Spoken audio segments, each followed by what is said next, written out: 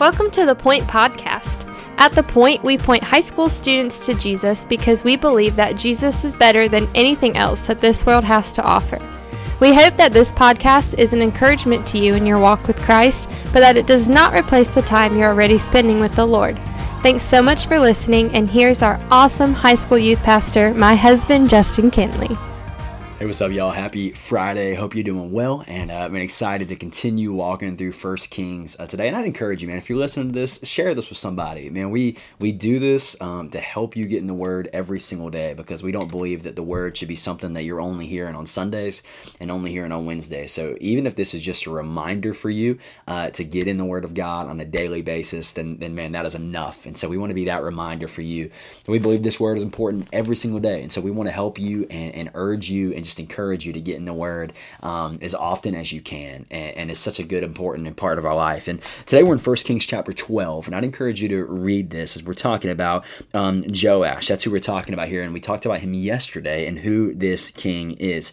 It's really Jehoash, kind of that's how you say his name, and he reigns for 40-something years, reigns for a long time. And remember, what we encourage you to do is, as we're going through 1st and 2nd Kings, is when you see a good king versus a bad king, just put a little check mark by their name if they're good, or an X beside their name if they're bad. And that helps you kind of keep in mind, just as you're reading through it quickly, okay, was he a good king or a bad king? And we talked about how a good king in Israel and a good king in Judah is going to drive out idol worship, and a bad king is going to invite idol worship in. And so you ask, okay, was Jehoash a good king or a bad king? He's kind of both, right? The Bible speaks highly of him because he basically listens to the word of Jehoiada, who was the priest. We talked about him yesterday.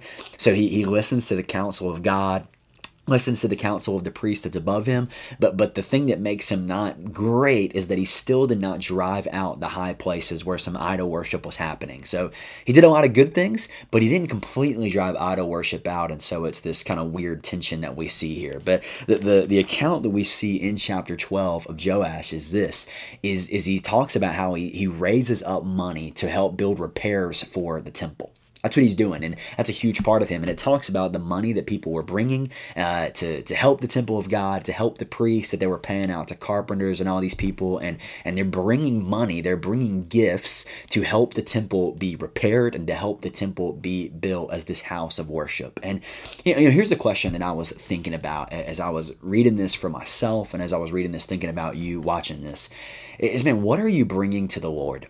It's very obvious in the scriptures that, bringing our tithes and offerings is an important thing.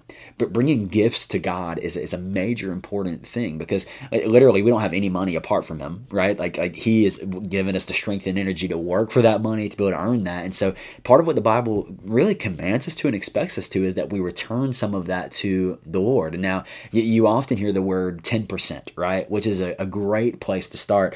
But I love what some people were doing. The Bible says here, if you read this in the chapter, that people were bringing what they were supposed to do, but then there was also some money that was just laid on people's heart, like, I'm going to bring a little bit more, and they're doing that. And so I don't think that 10% number is like the fixing point. Is it a great place to start? Absolutely. But man, you read the New Testament and read the book of Acts, and a lot of times they're bringing more than 10%. Right? They're bringing what they have to the house of God that enables the house of God to do ministry, that can fix the repairs of the temple, that can make it a place where you can worship. And bringing money to the house of God is an important thing to enable the priest and to enable the ministers of God to do ministry. And that's an important thing.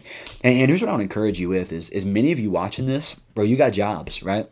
You're working a lot, working a lot of hours. I want to ask you, man, are you devoting some of that money to God? Are you saying, hey, right off the gate, I'm giving 10% to the Lord, or I'm giving 5%, or I'm giving 15% or 20%? What are you giving some of that money back to the Lord and enabling the church to do ministry? Because that's the thing that God's word has called us to do. And I just want to encourage you to weigh that out. Talk with me about that. Talk with your life group leader. Talk with your parents about it, and say, hey, you know what? I have somewhat of a weekly income that I'm getting. I mean, what does it look like for me to set some of this money aside and give it back to the Lord? Because really what you're doing is you're recognizing that the money you have is only by his blessing anyway, right? That the money you have is clearly a gift from him, and it's only because of his grace and his strength that you're able to work for it and even have the funds that you have, right? And so it's really just a proper recognition of what I have and where what I have actually came from. I know I want to be a generous person, that in view of what God God has done for me, I want to be in return generous to his church and give back to his church to enable ministry to be done and be effective in our area. And so I'd encourage you, as you read this passage on your own, this is really what the main thing is about, them taking up money for the temple and people bringing their money and bringing donations and all these things. And I just want to ask you, what are you giving? Right? If you got a job or if you got anything, are you setting some aside for the Lord? And I hate to say setting some aside. Are you giving back to the Lord what he's so graciously given you?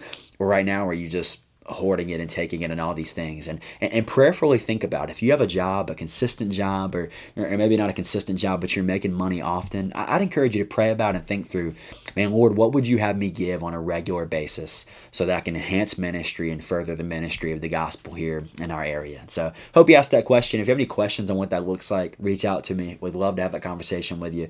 But I think it's a question that's worth asking after 2 Kings chapter 12. Why did I say 1 Corinthians? I don't know. But I hope you asked that question today. Man, what are you giving? And if the answer is none, then say, man, what can I do to start giving back to the Lord because he's so graciously given to me?